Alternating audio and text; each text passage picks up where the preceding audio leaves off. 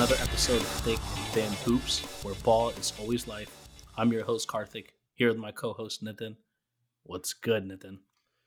Yo, we have been off the grid for the last week and a half. I don't know what you've been doing. You've been just like gallivanting through California. I don't know if you're working, you're not working, what's going on. I'm over here doing the job.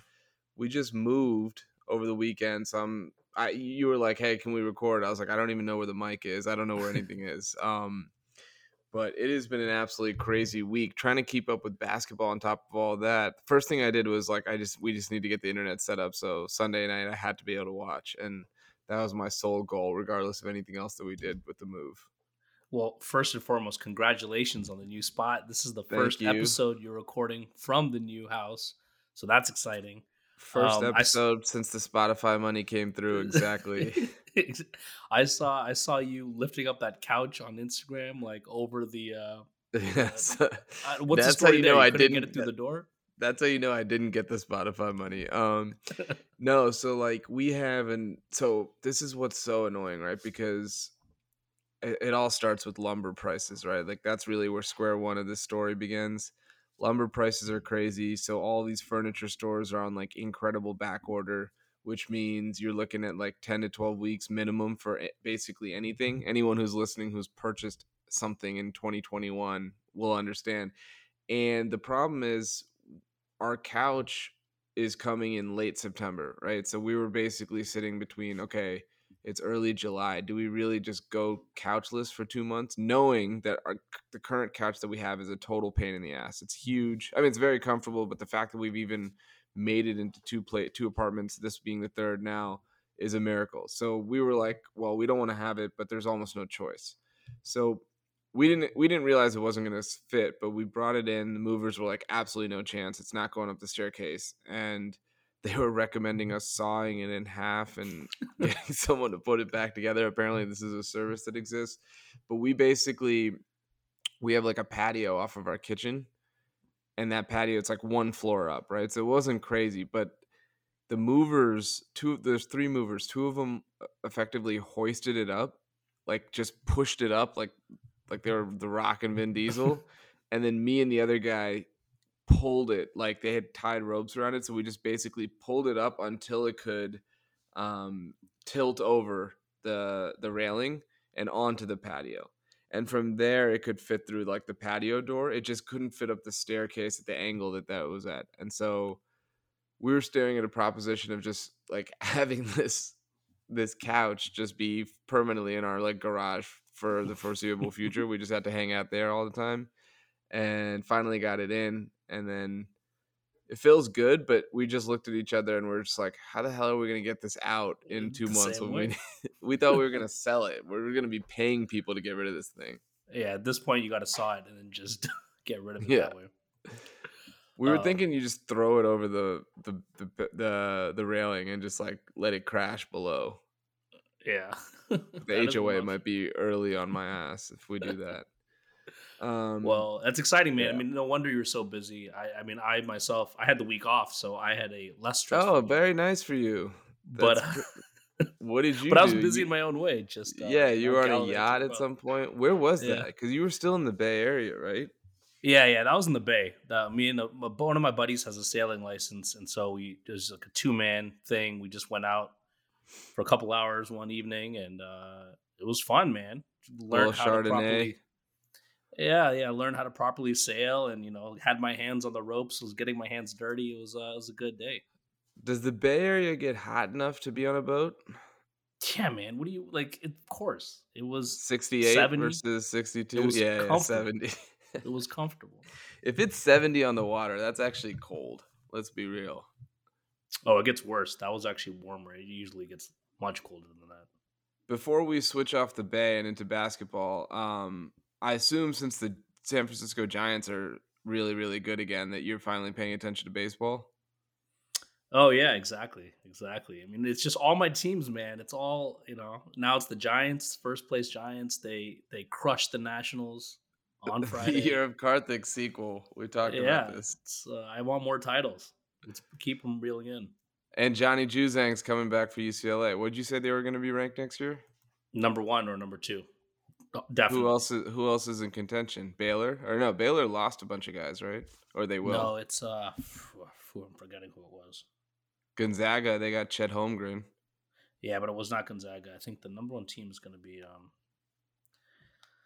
I don't even remember. But either way, man, UCLA is going to be formidable next year. What did I say about Juzang? I was like, I don't think he's going to go high, and he was projected to go second round, and so he was like, screw it, I'm going to run it back. But you know what I never understand about that? It's like going back doesn't always mean that you'll improve your stock. If like Juzang is not going to have a season like where he was as well known and sort of like, I mean, I guess if they make a run to the title, but they went to the Final Four and he was awesome. How much better could he get such that it's going to go from a second round pick to something higher? That's what I just. His stock will never get higher from that point of view, but he So then can put just on some weight. go. He can improve his game. He can put on some weight. He can, his biggest thing right now is he doesn't have the lift and the strength to really compete in the NBA against better athletes. He And can that's work on just those going to things. magically appear. He's a young guy, man. This dude's like 19 years old. Hey, when I These was guys are still 19, I growing. had that same idea, and that didn't happen later on after that. I Yeah, was well, the looking into the Indian same genes thing. don't help, man. The Indian genes are holding you back. So Yeah, I know. Story of my life. All right, let's get into the finals here. There's a lot to cover. We got finals and we got Team USA. I'm just, you know what? I'm just sick. But anyway, the Milwaukee Bucks last night. So we were going to record last night. We actually don't play a game 4 again until Wednesday. So there's a little bit yep. of a break here. I think kind of because of baseball, Because of home baseball, run yep. derby, all-star game. It's funny that those two are now clashing, but Bucks had obviously must-win game 3. They rolled. I think it was close up through the first quarter and a half, and then Aiton got in Yep. foul trouble, and it kind of spiraled out of control for Phoenix. You know, they're still in a great position, up 2-1. You know, they have home court advantage. It's really hard to win in Phoenix, but let's start with game 3 and then maybe talk about the overall series. But did anything happen in game 3 that you looked at and was like, oh, wow, if Milwaukee does this, that could actually be sustainable, or they have a real shot to come back? Or is it just, you know, the classic case of home team down 0-2 wins game 3, nothing to write home about? So I have a lot of thoughts in the game, and Yeah. I want to get to all that. But I first think Oh, I do have to acknowledge that Giannis. interesting. I've been riding Giannis hard this entire postseason, this entire season, and I still stand by all the things I did say.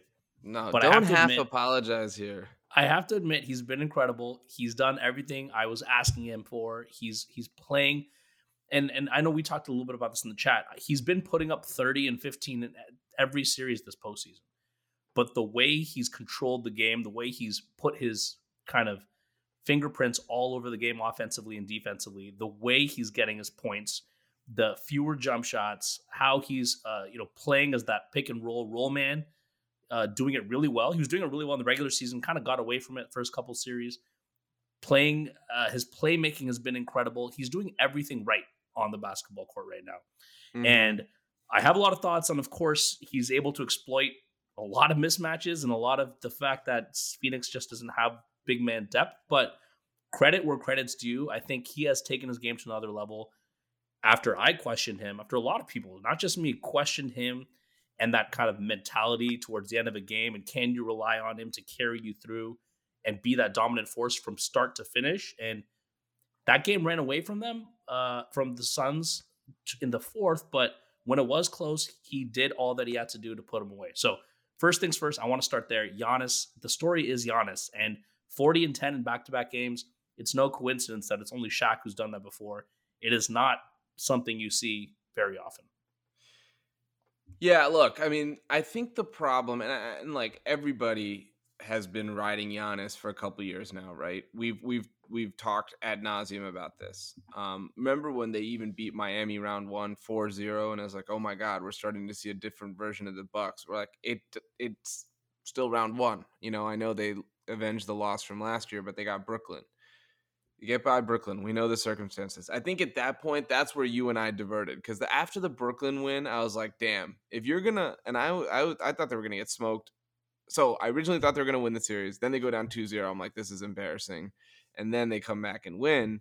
And I was like, man, I know the circumstances weren't necessarily like 100% strength on the Brooklyn side, but if you're gonna beat Brooklyn in a game 7 on the road with Durant doing what he did, at some point you got to give it up to the guy. Again, then they lose game 1 to Atlanta, right? And it was like the cat calling, all this kind of stuff. They end up coming back and winning that series, even though he missed the last 2. I think ultimately for me, he's absolved himself in a really big way in the postseason. I don't think it's crazy to have had those doubts coming in. I don't even think it's crazy to have him, after the Miami series. But I think once they beat Brooklyn, circumstances or not, that is a big, big time performance because, like you said, he was still putting up numbers. You didn't like his performance versus Brooklyn as much as I did. But the problem is we're asking him to beat both Shaq and Kobe. How can he do both, right? Which player in NBA has really effectively been able to do both? You can point to the LeBrons, Durant's, Kawhi's of like, oh, these guys were able to, create their own shot, late game situation. But if that's all we're paying attention to, why don't we just fast forward every game to the last 3 minutes and just evaluate based on that? Because Giannis is putting his team in a position to win minutes 1 through 45, as well as, if not better than anyone in the league. And he has been for the last 3 years. I think we may have indexed too hard on the criticisms without realizing that even like, for example, game 2, right? They lose. He puts up 20 in the third quarter by himself. Everybody else is playing like they fucking think it's an October preseason game, starting with Drew Holiday. And that game's going to go down as a loss. And it's going to go down as, one maybe that he didn't get good shots off late. But does that totally invalidate everything he did prior to that? And I think that's where we've lost our course with how we've evaluated him over the last couple of years, especially in the playoffs. Here's where I disagree. I don't think it's just about the last 3 minutes that I'm talking about. I think throughout the course of those games against Brooklyn, look, Brooklyn, they had a massive mismatch against Giannis defensively. Like, they were not equipped to handle Giannis. This isn't Toronto with Gasol and Ibaka. This isn't Miami with Bam, Jay Crowder, Jimmy Butler. This was the Brooklyn Nets, who have not been able to stop anyone defensively.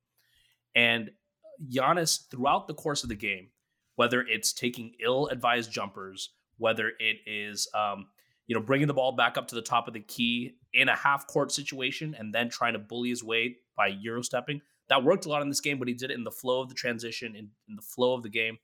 There were a lot of things he did throughout the course of the game that were very inconsistent to me. And that when the game was tight, of course, also in the last couple of minutes, I didn't feel like you could rely on him. I think throughout the game he played, game 2 and game 3, he has now kind of figured out the optimal play style. And I really do think he's tapped into something he didn't tap into before. And even he said in his post-game press conference that he's playing a little bit differently. He's thinking more about those jumpers even when they give it to him. He is not simply barreling to the rim with the idea of going to score. He is actually dishing it out. He's making those plays. He's playing very different. Like, watching him, he looks like a different player, even though his numbers look the same. And so I still am not impressed by that Brooklyn series. But that being said, he's redeemed himself up to now. But the big question is, yeah. What's the big question? Well, the big question is the series is not over, right? So we're all ready to crown Giannis. But if the Suns win in 5, what's the takeaway? That no one's ready to. You're right. I mean, look, I think at the end of the day, we're so reactionary because we do these podcasts like right after a particular game or 2-3 times a week for some people that it's just like you have no choice but to be reactionary. Every game, you can't just sit back and be like, well, let's see how this plays out and we'll continue to evaluate. Yeah. Right now, Phoenix has a 53-47 edge, right? Like you're hedging right at that point. But here's my pushback on the Brooklyn piece. If you say that he wasn't good late game and he wasn't really great during the flow of the game, how does he put up 32 and 13 on 57% shooting, right? Because to me, there are some people who you can argue accumulate stats sometimes at the detriment of their team, whether that's a Russell Westbrook who's, taking ill-advised shots, or whether that's, think of any other kind of like stat pattern type. Trae Young last year when they were like, well, he's 29 and 9, but he was just playing very selfishly. Like, Giannis doesn't play that way. He does, yeah. He takes a lot of shots in the restricted area. He has a lot of dunks. He's not a great free throw shooter. But what is the difference between him and a guy like Shaq or Embiid or whatever? Because who's a physical dominant force who can get his numbers against anyone and who ultimately is going to change the complexion of the game on both ends because that's what he does. So if you say, hey, he's not Durant, I mean, the question is how many people are, but really what we did is like I did this too. I pushed Giannis down to the bottom of my top 10, right? I was like, nah, he's like 8 or 9 ish, not impressed. But what we've seen in this Phoenix series, and even what we saw in the Brooklyn series, would Luca have done that? If you just swap Luca and Giannis out, does even with the Yeah. Nets injuries, do you really think that the Bucks advance? Oh yeah. Oh yeah.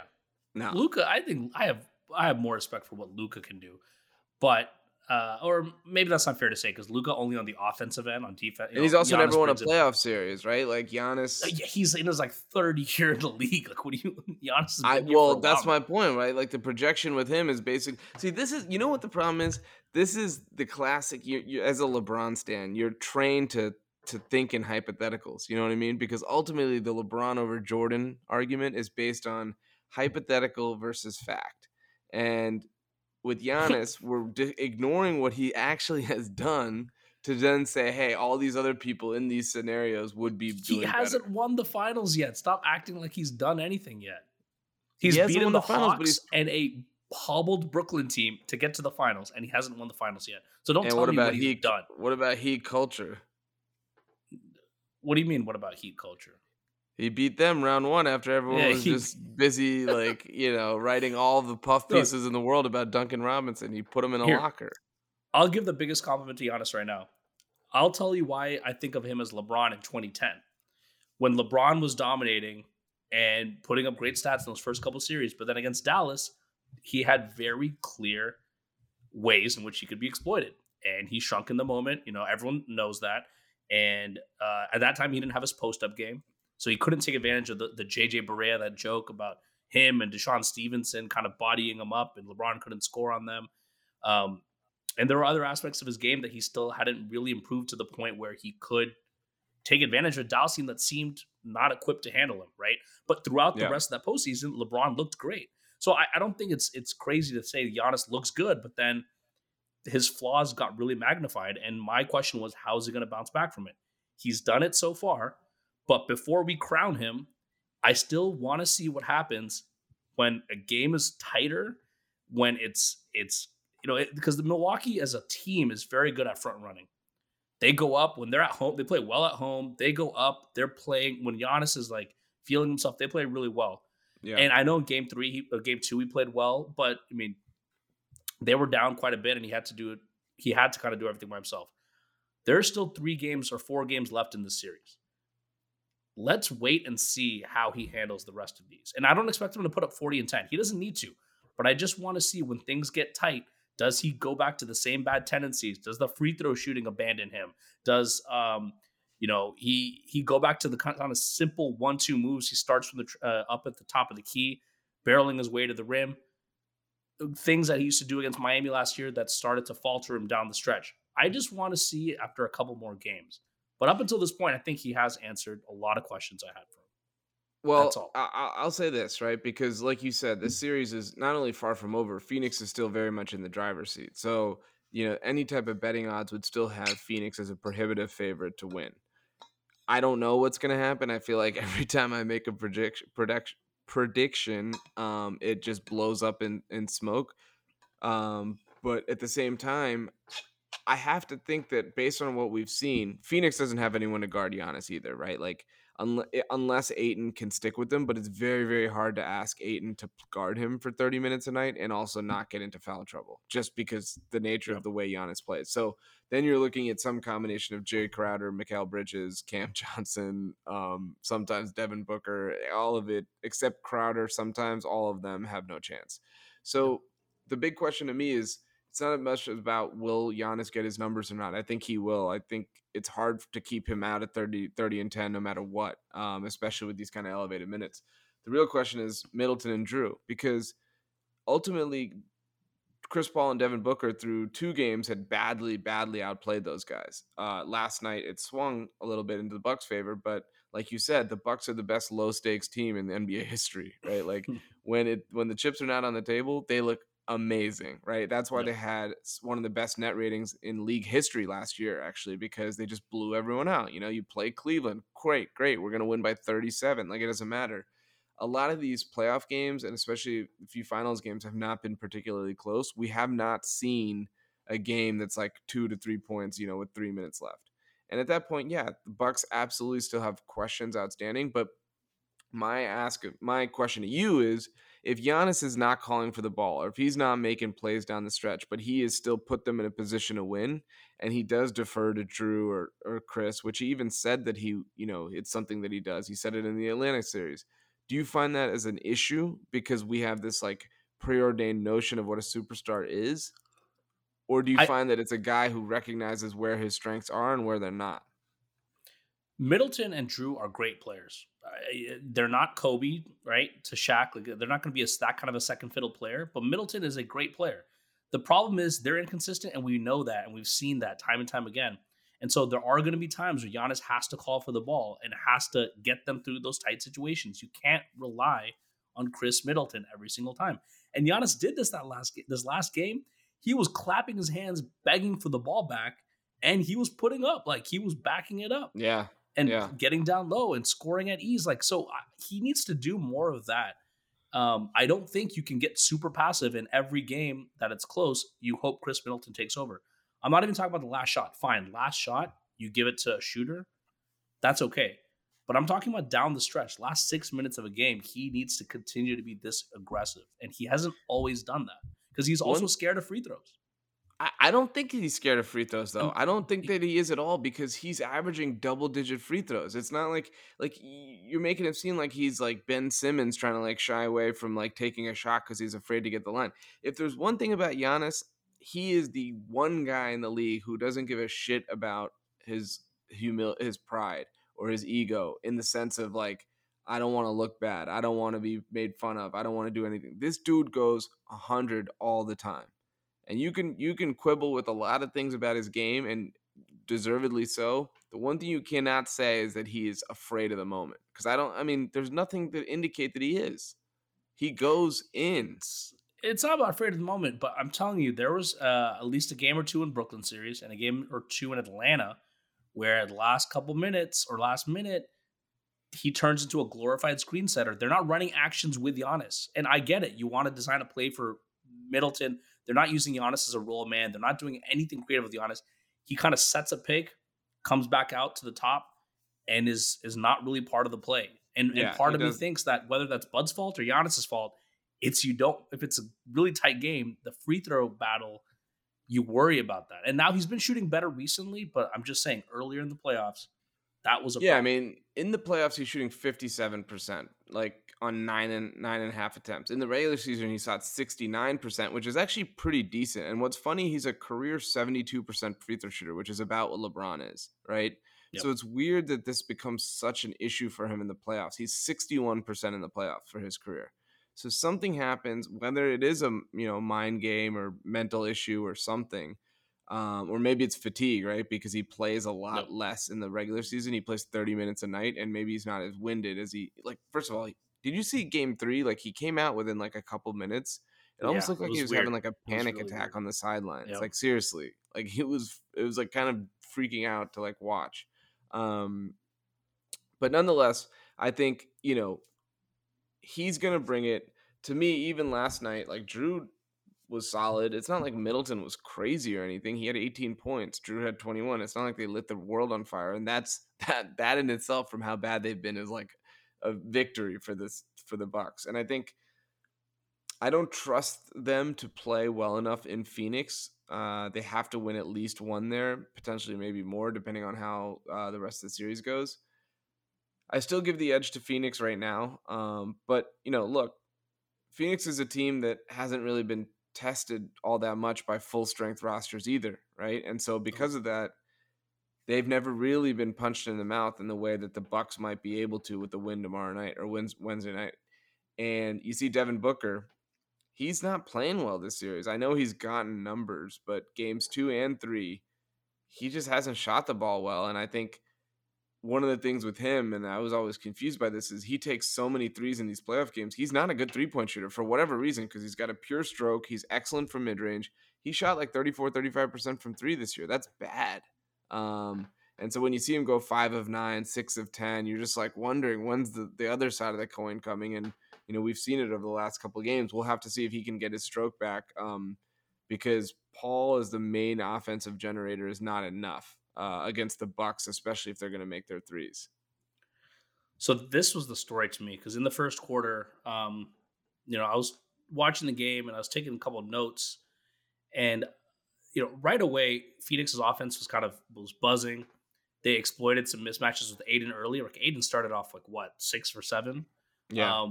They were running some of those kind of like stagger, like what do you call Spain pick and rolls. And Yep. Aiden was getting these mismatches onto these smaller guys and just getting easy buckets. And he also hit a couple jumpers.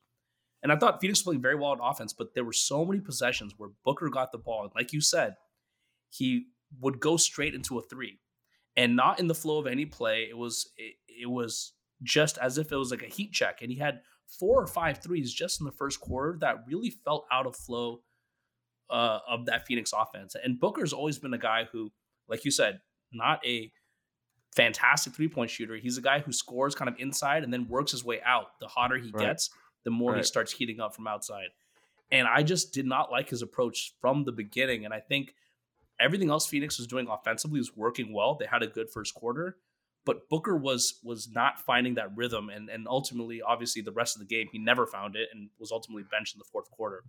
And Was I he think benched? What was like they said tired legs, which I don't buy because Chris Paul is playing and it's the finals. I, I Was you think I think he think was it's really benched? I think it's a little bit of both. I think he wasn't playing well, wasn't helping, and at the same time, it's an opportunity to give him rest. But the counter argument is you have 3 days till the next game, so how much Right. rest does he really need? I thought it was like a mental, like, dude, this isn't your night. Like, just take a Yeah, beat and just kind of watch the game for a bit and see what's going on. and that's Monty Williams' kind of mo. I think right. He's the kind of Yeah. guy who would make a decision like that. Um, so that was one right. That was one thing I thought Phoenix, and then obviously the big story of the game is Aiden, and we've talked about the Suns' big man depth. Like you've talked about this even in the regular season. This was one of their biggest weaknesses. Yep. They don't really have any big men behind Aiden, and they play Saric, right, who obviously is lost for the series. Kaminsky is a turnstile and not giving you anything It's offensively. it's really tough to watch And Frank Kaminsky play basketball yeah, at this point. and Jay Crowder can play like a big man, but ultimately he can still um he's susceptible to some of the moves Giannis put on him, in the low post. He's not going to give Yeah, you that much and he's position. 6'7", right? If Brooke Lopez is going to be on him, he's going to rebound right over him. Yeah, Crowder was great in Miami when it's like you've got help, right? When it's Crowder and Bam, or when it's Crowder and Aiden as a team. But when it's just him and you're relying on, it's not going to work. And so the thing that's the Bucks fans should be the happiest about is Aiden foul trouble finally happened. He did a great job of staying out of it for a lot of the series. Yeah. But now I think one of the challenges is Phoenix is depending on his offense a lot, and they're depending on his defense, and he's playing heavy minutes, and we're getting late into the postseason, and this is still a young guy. Um, it's going to be harder to manage those minutes, and when you get more tired, you're more susceptible to fouling. And one thing I liked that Milwaukee did was Chris Middleton for what finally got to the free throw line. This dude actually had a couple of drives in this game, and Drew Holiday, as much as he's been missing at the rim, these guys need to keep attacking and because that is going to put more pressure on Phoenix's defense, and Aiden is going to get caught in the crosshairs of some of those drives, and Yeah. that's how you build up the fouls. And Yeah. that strategy, if they can do that, this is going to be an easy win for Milwaukee. Now it's easier said than done, but that is a clear path to winning the series. The Aiden foul trouble is really a question mark of how the refs are going to call it. We saw Scott Foster in Game 3. Yep. All the money immediately got bet on the Bucks right then and there. I don't know if we'll see him again in the series, but they let some of those plays at the rim go. Like, in game, was it 1 or 2 where Drew was missing like every layup known to Yeah, I think it man? was game 2. And there was a few plays I was like, damn, that was a decent bit of contact. Like, I know he's just flubbing layups, but at the same time, he's kind of get. And so I felt like they let a lot of that contact go at the rim. I don't think that the officiating has been one sided or anything, right? I just think that they let him be more physical in game 2 than they were in game 3. And so it's really going to depend because the Bucks all out assault you at the rim, and then that opens up their 3-point game with the fouls not being called. then allows Aiton to play straight up defense, allows Jay Crowder to get physical, and then they clean up on the glass, right? So Yep. it's really a question of like what's the Bucks' success going to be in the interior. But if you look at it, like Giannis has taken 47 free throws. His team has taken 18. Everyone else. Um, and the Bucks have actually taken more free throws than the Suns, right? 65 to 56. But because Giannis has taken such a bulk of them, the Suns have actually made a lot more of theirs. And so you really come down to trying to figure out, like, okay, you almost don't care if Giannis makes the foul shots or not, if those fouls are on Aiton or whoever's getting to the rim.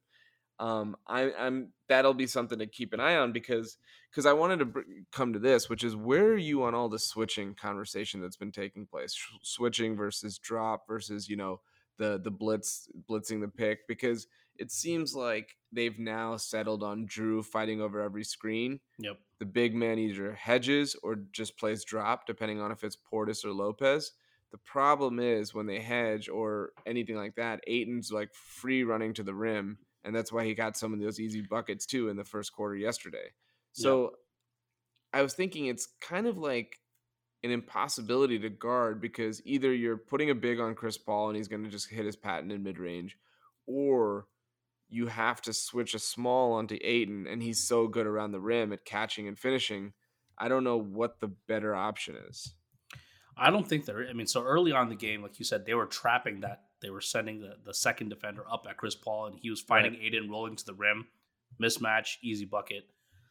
They changed it up in the third quarter. I thought Bud tried. I mean, for all the talk about him not making adjustments, they tried different coverages throughout that game. It wasn't like they picked. And I think, to be honest, I think against Chris Paul, you have to kind of keep mixing it up. Because he'll diagnose eventually what you're doing and then figure out the Yeah, solution, right? He's exactly. seen And everything by it's this point. easy to say that, oh, just change it up. Yeah, it's like an instinct thing, right? You'd rather know what coverage you have to play and kind of stick to it. But Chris Paul, time and time again, it's like spamming something in 2K that works, right?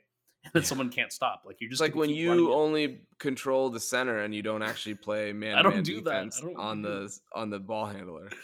So the CPU just does all the But work for you. so I think part of it is you mix it up, and I still don't know, right? Because every game is different. Like one game we talk about Brook Lopez and not dropping enough. Another game he looks good. Like the thing with the playoffs is or thing with the finals, game to game things look so different. So I don't know if there's a magical answer. Yeah. One thing that stood out to me though, and this is something that we see in every playoff series, and why I love the NBA, is when you're game 3, you're down 0-2 at home. The Bucks' defensive intensity in the third quarter was ramped all the way up. Like you could tell they were flying around on defense. Phoenix cut it down to 4, but it was at some point you could just tell it was a pure intensity and effort thing. And so as much as you can talk about the coverages and the schemes, I don't think they found a magic answer to beat the Suns. I think they were just swarming on defense. And with Aiton in foul trouble, he wasn't there to punish them, right? And it makes them much easier to guard. And with Booker not making shots, like Cam Payne has become useless on offense. These guys don't have that many options on offense. Jay Crowder got lucky from behind the 3, but then after that, who do you have? You have Chris Paul, you have Mikal Bridges, who struggled, Cam Johnson. And so I think there were just a lot of factors in play that made it easy for Milwaukee to kind of stop them. Yeah, and role players always shoot worse on the road, right? So a lot of Yep. those guys didn't look like the heroes that they look like in Phoenix. But Jeff Van Gundy always says this. Sometimes it's a make or miss league, right? So everyone's crushing Bud on game 1 and game 2, but the degree of difficulty of the shots Booker and Paul were hitting were just crazy. Like, it's hard to solve everything that the team does, and sometimes if they're gonna kill you from mid range, they're gonna kill you from mid range, right? Yep. Like you try to limit the corner threes, you try to limit the layups. You can't limit everything, right? These are NBA professionals. Their games are at another planet. Like Chris Middleton, for example. We talked about this, where it always looks like he's being guarded, but he's just tall and he can get to a spot. If he's making it or if he's missing it, almost doesn't even depend on the defender. It just depends on like what kind of fucking mood he's in or something. Because Yeah. one game he'll look like Kobe, the next game he'll look like Leandro Barbosa. Well, that's a bad example. He's actually pretty good. Like, I don't know, give me a Jarvis Hayes, from those 03 Wizards days. We used to call him Arvis because he had no J. No J. Even though that's what he was drafted for. But anyway, So to that point, I Bud has tried a few things. I think he got pretty good minutes out of Portis game 3, but you can't count on that, I guess, like Bobby Portis is on his fourth team for a reason. No.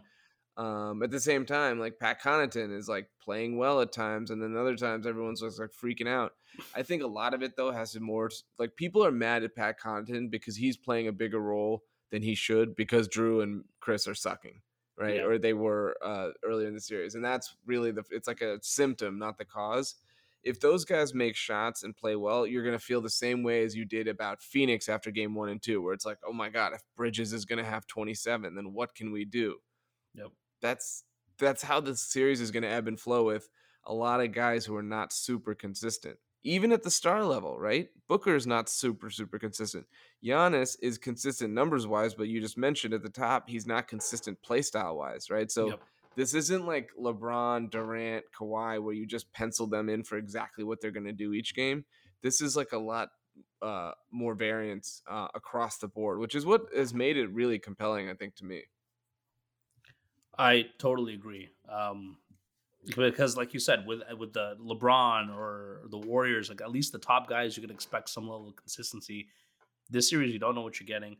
Giannis has actually emerged as a poster boy for consistency in this series, at least, which I didn't expect.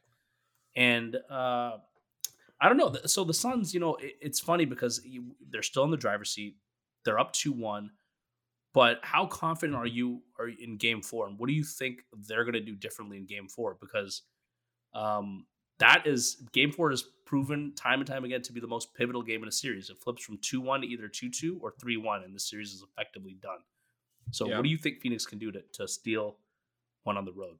I think in game 3, they whether it was intentional or the way the Bucks were playing, they fed Aiton a lot early. I think they're really going to try to get Booker the ball, run a lot of sets for him, or let him go to ISO because he generally his minutes pattern is to play the whole first quarter and the whole third quarter.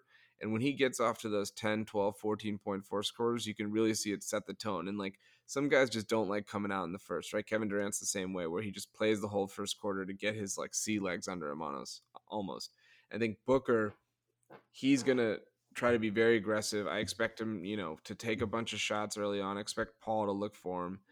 And if he can break down the defense, then you get into like the Sun spin cycle of just trying to catch up with all the corner threes, trying to catch up with Paul, who's got the ball on a string. Like the whole thing works when Booker's starting to hit some of those contested twos because you have to bring help. You gotta sometimes he gets to the rim, he gets to fouls. That's going to be the key for me on offense for the Suns. When they're on defense, I don't know what I don't know that they have the exact personnel to guard Giannis, but what I would probably do is make make Drew more of the decision maker. One thing I think we've found out about him is he's racking up 8, 9, 10 assists just because by virtue he's the main ball handler. He's not the type of pure point guard that you'd like him to be in terms of not just passing and vision, but decision making. He's got a little bit of a lazy handle at times. He's got not necessarily doesn't always see the floor in the right way, and so as much as they can put on him, I think would be in their favor. What do you think?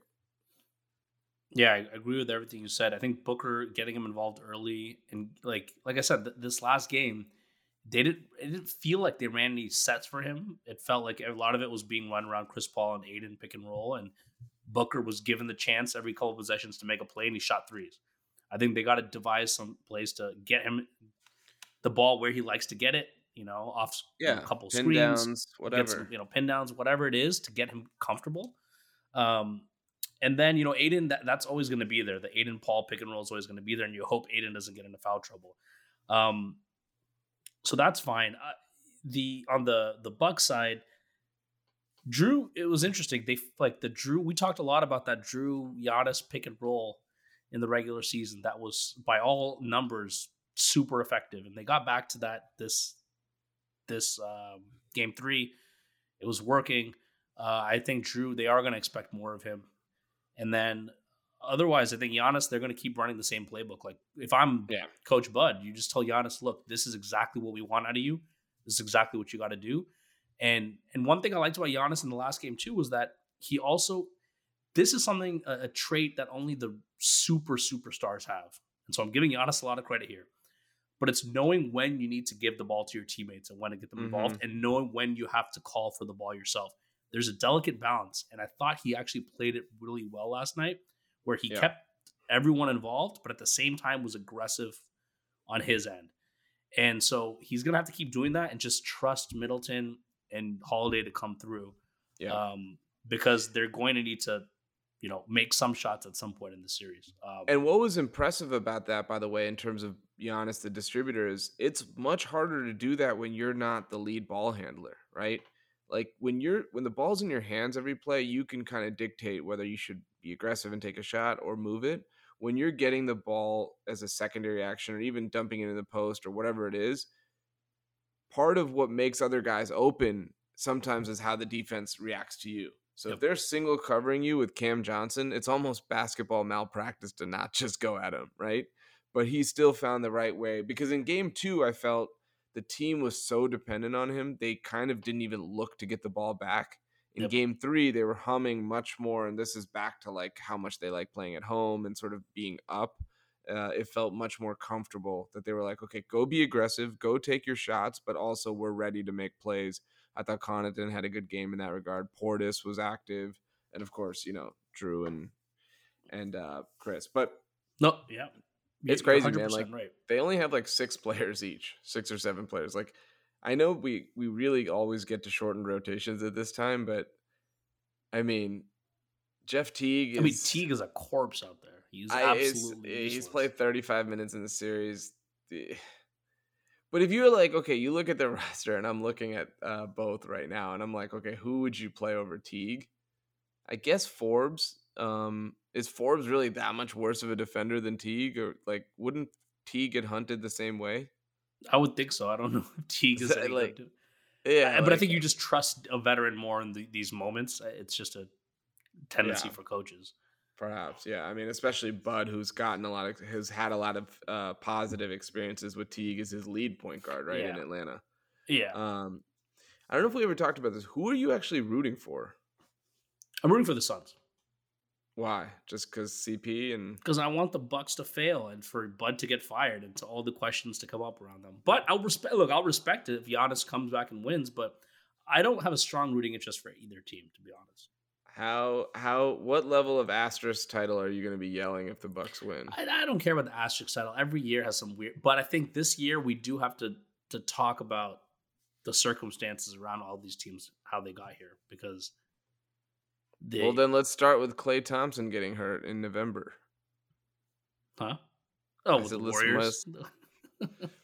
I'm rooting for. See, when we were talking about this a week and a half ago, I said I was rooting for Chris Paul because I wanted all the greats to have the ring, and I didn't want that to be a blemish.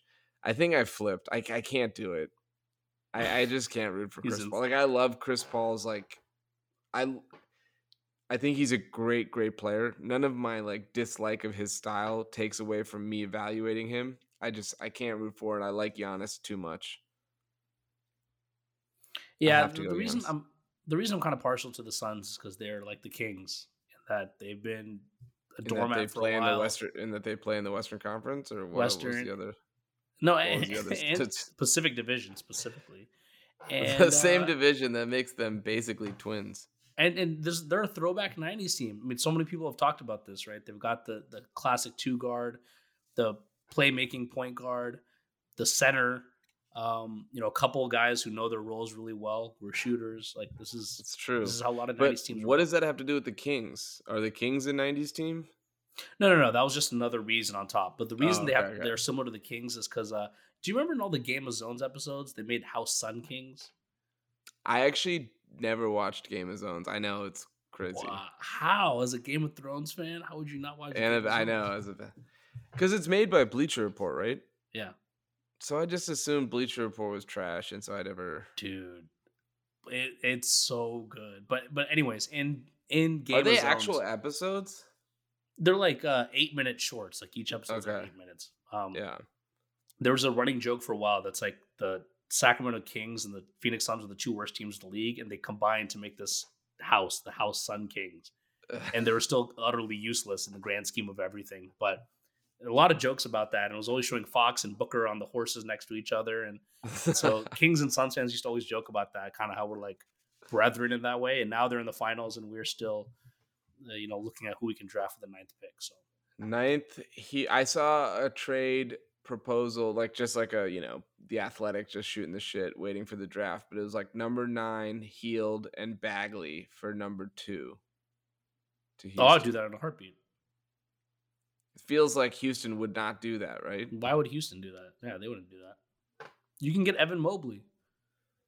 There may be something else that was involved. I'm a Jalen Green guy. Are you Mobley? I'm a Mobley. I mean, look, Green. can you not watch Aiden this postseason? And Yeah, you can also watch Booker. Who would you rather have? Yeah, but still, here's one thing I wanted to mention: the Bucks and Giannis. The way Giannis's play style is, and how he's kind of just dominating in the paint. Remember how teams, when Shaq was in the NBA, every team had to carry like 2 or 3 centers if you wanted to compete for the title. Yeah, because you needed 18 fouls. Yeah, let's say the Bucks win the championship. Do you think that the fact that the Suns don't have a backup big, they struggle against Giannis? The teams that did beat Giannis were the teams that actually had some couple good defensive bigs, couple big men. They weren't playing completely small. You think teams are going to kind of revert back to that, at least in the East, to try to counter? Because I mean, the Giannis and the Bucks are going to be competitive for the next couple years. I'm just wondering if you're going to see more of that big men depth with some of these teams, even with Brooklyn, who I know it was close, but they still struggled.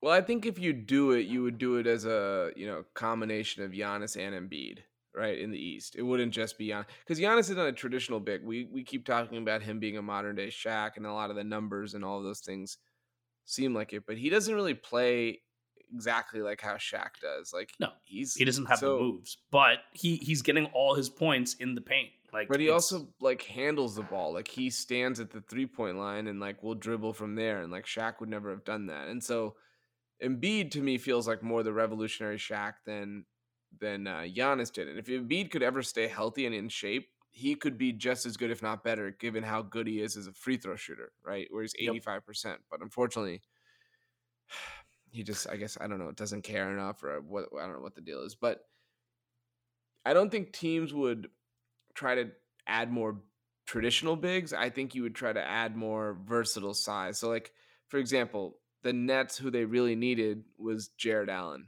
right, in that series, who they, of course, traded for Harden. You do that trade 10 times out of 10, but it's funny because Harden was actually hurt and not really helping them, and Allen would have been the perfect kind of guy to guard Giannis, to be able to move side to side. Ayton is as well, but again, you need more than one guy because he's going to get a lot of fouls called, and no matter who's guarding him. I think Anthony Davis is, of course, like the true prototype, but he's somewhat of a one-on-one. You're not stumbling on another Anthony Davis. Yeah, exactly. So, but I don't know. Like, Bam was thought of that before we got into this playoffs, right? Because of what he did to them last year, and Giannis trucked him. So, well, yeah, but last year, and people forget, it was a combination of Bam, Crowder, and Butler, that 3 of them were all physical and presented problems. You don't have that here. Mikal Bridges. That's a good point, though. That's why it's not a traditional big thing. It can be big wings too. Big wings, fine, yeah. But I think if Giannis really is this dominant, and people are saying he's like Shaq, it'll just be interesting to see other teams. You start to think about your roster construction to beat that. Yeah, I mean, Shaq also three-peated with 3 Finals MVPs. Like, it's a different conversation in some ways with what he. I mean, dude, do you remember like watching Dikembe Mutombo, who was Defensive Player of the Year, just getting absolutely thrown out of the way? Oh yeah. I mean, like, I hated the Lakers so much. Watching him just destroy these bigs. Arvydas Sabonis, Rick Smits, Mutombo. Freaking that net series was a colossal just Todd disaster. Todd McCullough. Was that Jason Williams too, the big the guy who shot that guy? Yeah.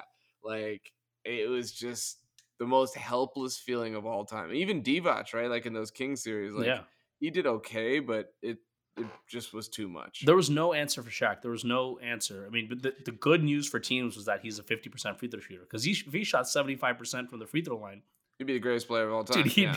he'd literally be unstoppable. So your only Right. hope was, hey, maybe he'll miss these free throws.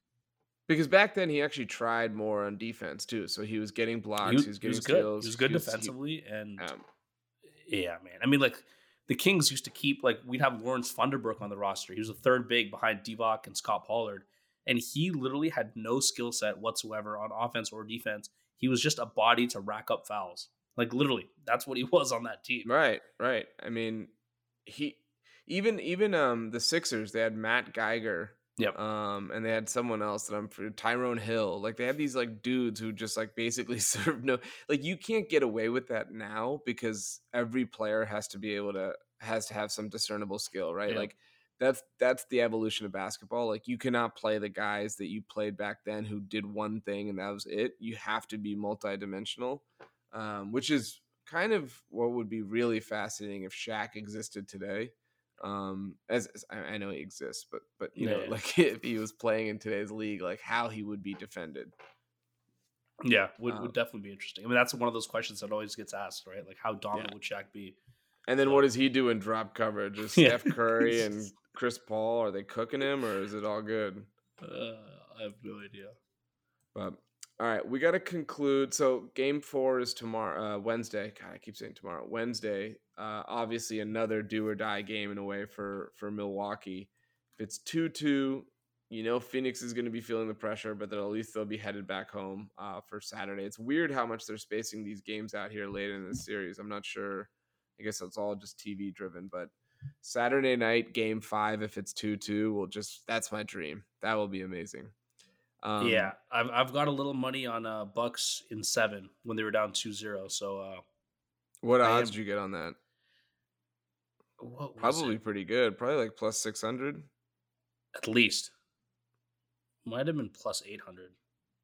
Yeah, I was going to say, because there's only 2 outcomes for them to win, but they were probably like plus 500 to win at all, right? Like Yeah, to even, so um, we got to conclude with, I thought the USA, we got to conclude with what the fuck Team USA is doing. They're going through the exhibitions. I'm sorry, I've been just wanting to talk about this the whole time.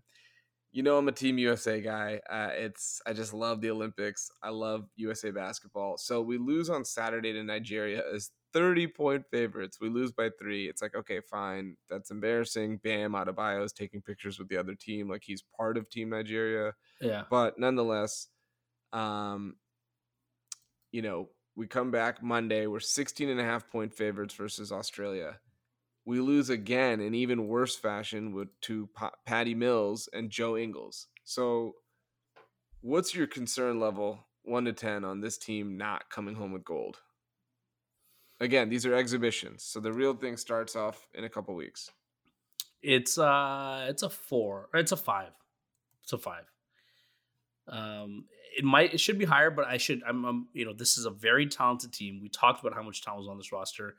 I do think they have fundamental flaws in that there are no real playmakers, and this isn't 2K. Like when you play in international play, you need to have some semblance of an offense, some semblance of flow. It can't be one-on-one between Tatum and KD, and the only defensive player you have on your roster is Draymond. There needs to be some more cohesion, and we're already seeing maybe things will change once they get like who's Middleton and Holiday, but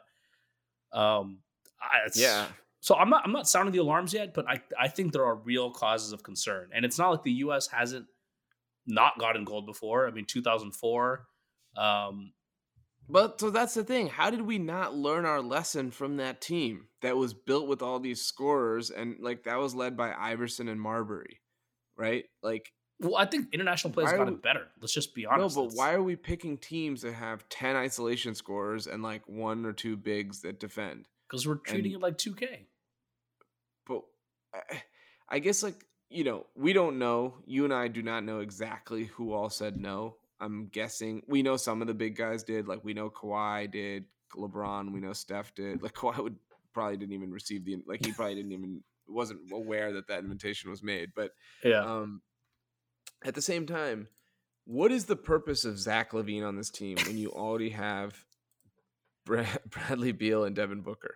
They are literally 3 facsimiles. Can you tell me anything that's different about having them?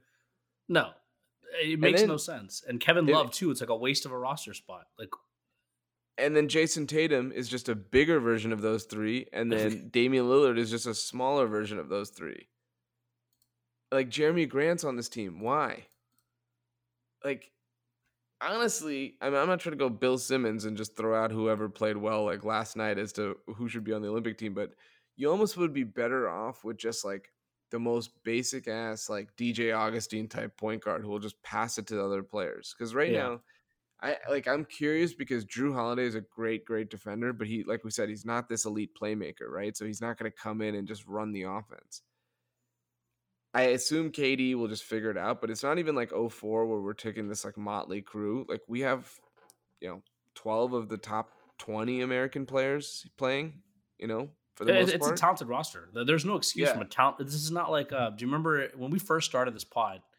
It was Yeah. 2019, and we were talking about the FIBA play, Yeah, the right? World Cup. We finished 7th. Or World, yeah, World Cup, and it was bad. But that was a talent issue. That was directly linked to talent. I don't think that can be the excuse. I also think Pop might suck as a coach for Team USA. It Like, is sad because I love Pop, but if he does a 7th place finish then and followed up with not winning a gold, it's a black mark because he's retiring after this, I think, from Team USA at the very least. yeah, like you now. I mean, Coach K always had star-studded rosters, but at the same time, like it's getting to the point where it's happened enough times that you start to question. I don't know. And the NBA rushed the season back just so we can watch the US get waxed by Nigeria and Australia. Like Yeah, just this, so we did you see the end of the Nigeria game when we were trying to get that 3-point shot off? yeah. It looked like they were running the 3-man weave in We, place. I was like, "Dude, someone fucking shoot it." You realize that you have to that's the way you have to you, go, right? That's the yeah. basket. And Beal is just getting exposed on the big stage, Oh, and Beal, God, don't even get me started. I mean, I didn't watch the full game, but I was just reading on. I saw a funny tweet that was like, it was just like a video of Michael Jordan just making jumpers from all over the court, and the caption was "International guards when they see a Damian Lillard and Bradley Beal backcourt." That's funny.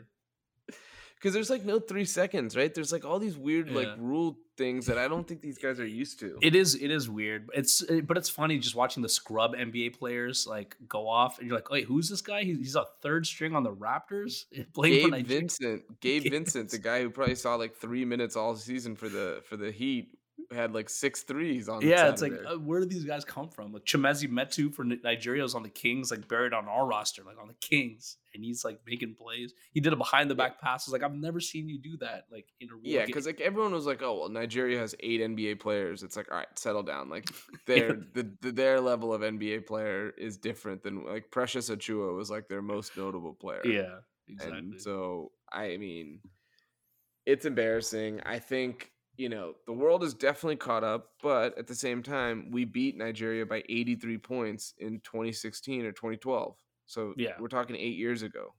Um, they've not caught up that much to go 0-2. Hopefully this is just all part of the master plan, but if there's going to be a lot of pressure on these guys. At least Durant's done it. He's one of the best Olympic player of all time at this point, but some of these guys who came here for their first experience turns into this disaster. It's going to be yeah, tough, it's especially not all the good. way in Tokyo. There's no fans. The COVID protocols are crazy. Like everyone's probably regretting this decision. So Yeah, we'll it see what sounds happens. miserable to be honest. None of Yeah, these I guys are know. gonna And be they're happy. probably going to be sticking swabs up their butt like every day. Like it's going to be crazy. They have, they're having big problems over there. Yeah, I they don't, are. for They everything we did wrong with COVID over the last year, we've just been light years ahead of everyone else in terms of vaccination stuff. absolutely, and that's made a big difference. It's kind of nuts just to see that like switch from like a year ago versus now. We're like we're the laughing stock. Now we're back to real life across Yeah. the board, right? Yep. So I went to a movie tonight. We went to go see Fast Nine. You know this. Um, first movie first movie I had personally seen since in theaters since the tragic day of January 26th, 2020, since I was watching Uncut Gems when I heard about Kobe. So It was It's all about actually I Kobe. thought about that as I was like driving in, and we're like, wow. But anyway, Fast Nine, absolutely stunning. They somehow outdid themselves, outdid all my expectations. That Really, really incredible film. Couldn't I recommend that's it a movie that more. like Imagine there's going to be a lot of Oscars buzz. you know what you're going into with Fast Furious, but I know no matter what the movie, even if it actually was crap, I knew you were gonna love it coming out of it. I knew you were gonna be hyped. You're gonna have all the energy ready for this pod now. Talking about family, I could imagine all of it as you walk out of the theater. How big of a Fast fan are you? Like, have you seen them all? I've seen them all. I love them. I enjoy them. I love the absurdity of it for sure. Like Would you say you've seen them all over or under 3 times each? we've talked about this. I'm not a big. I like to watch movies once. I don't like revisiting movies. If I want to watch a movie again, I'll watch a new movie I haven't seen.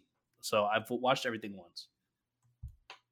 Like truly once. Like if Truly I'm like, hey, once. Ocean's 11, you've seen that one time. No, some of those movies, Ocean's 11, I've seen like maybe three times. But most movies, like Harry Potter movies, all once. I actually didn't like the Harry Potter movies that much. As big of a book fan as I am of those, I wasn't a big movie guy because like I knew the books too well. So like I could literally like quote the dialogue. So then when they weren't sticking to the script, which they can't, right? Because it's Yeah. an 800-page book, there has to be some adaptation.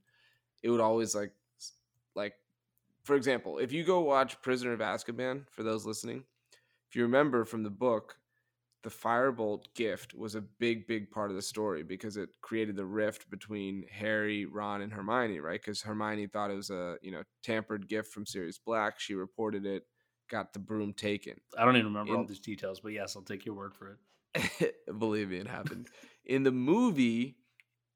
And by the way, it was the only time in Harry's 7 years that he personally was on the field when they won the Quidditch Cup for their school. Okay. Despite playing Seeker for 7 years, it was the only time he actually lifted the trophy.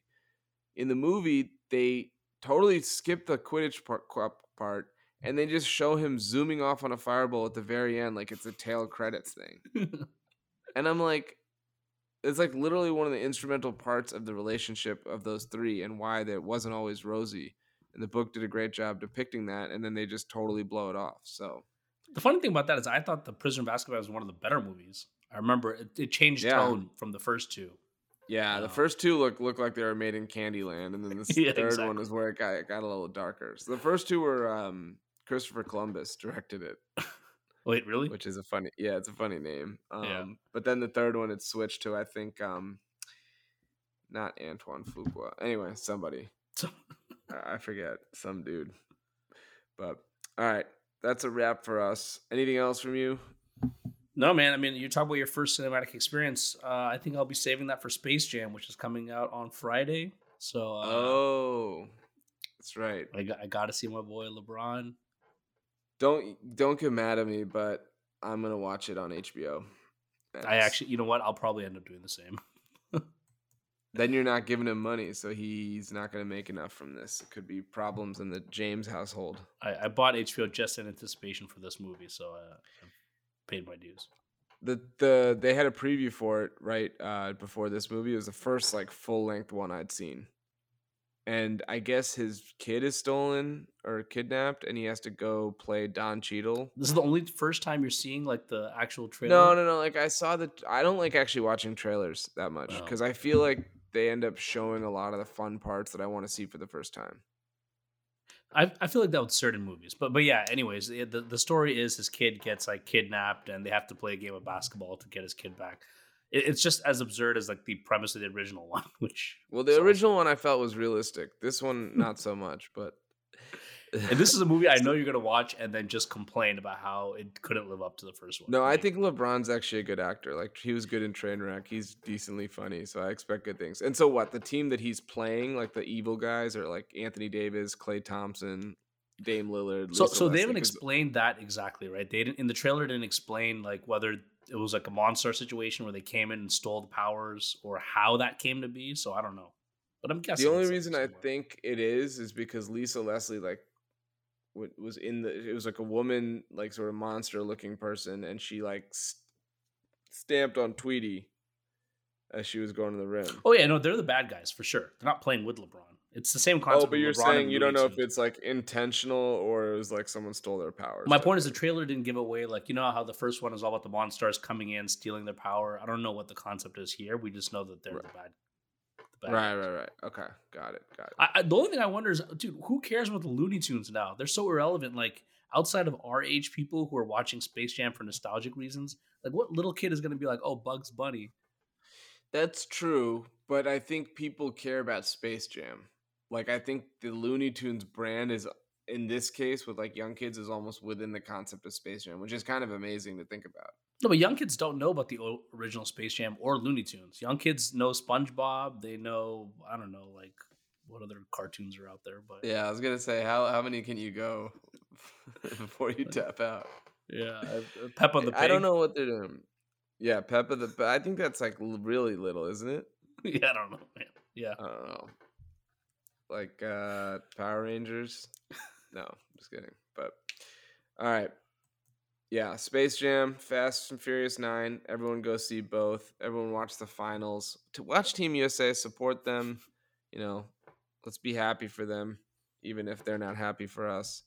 But that's a wrap for us. Please rate, review, and subscribe to Thick and Thin on Thick and Thin Hoops on all major podcast platforms. Please follow us on Instagram and Twitter, and we will talk to you next week.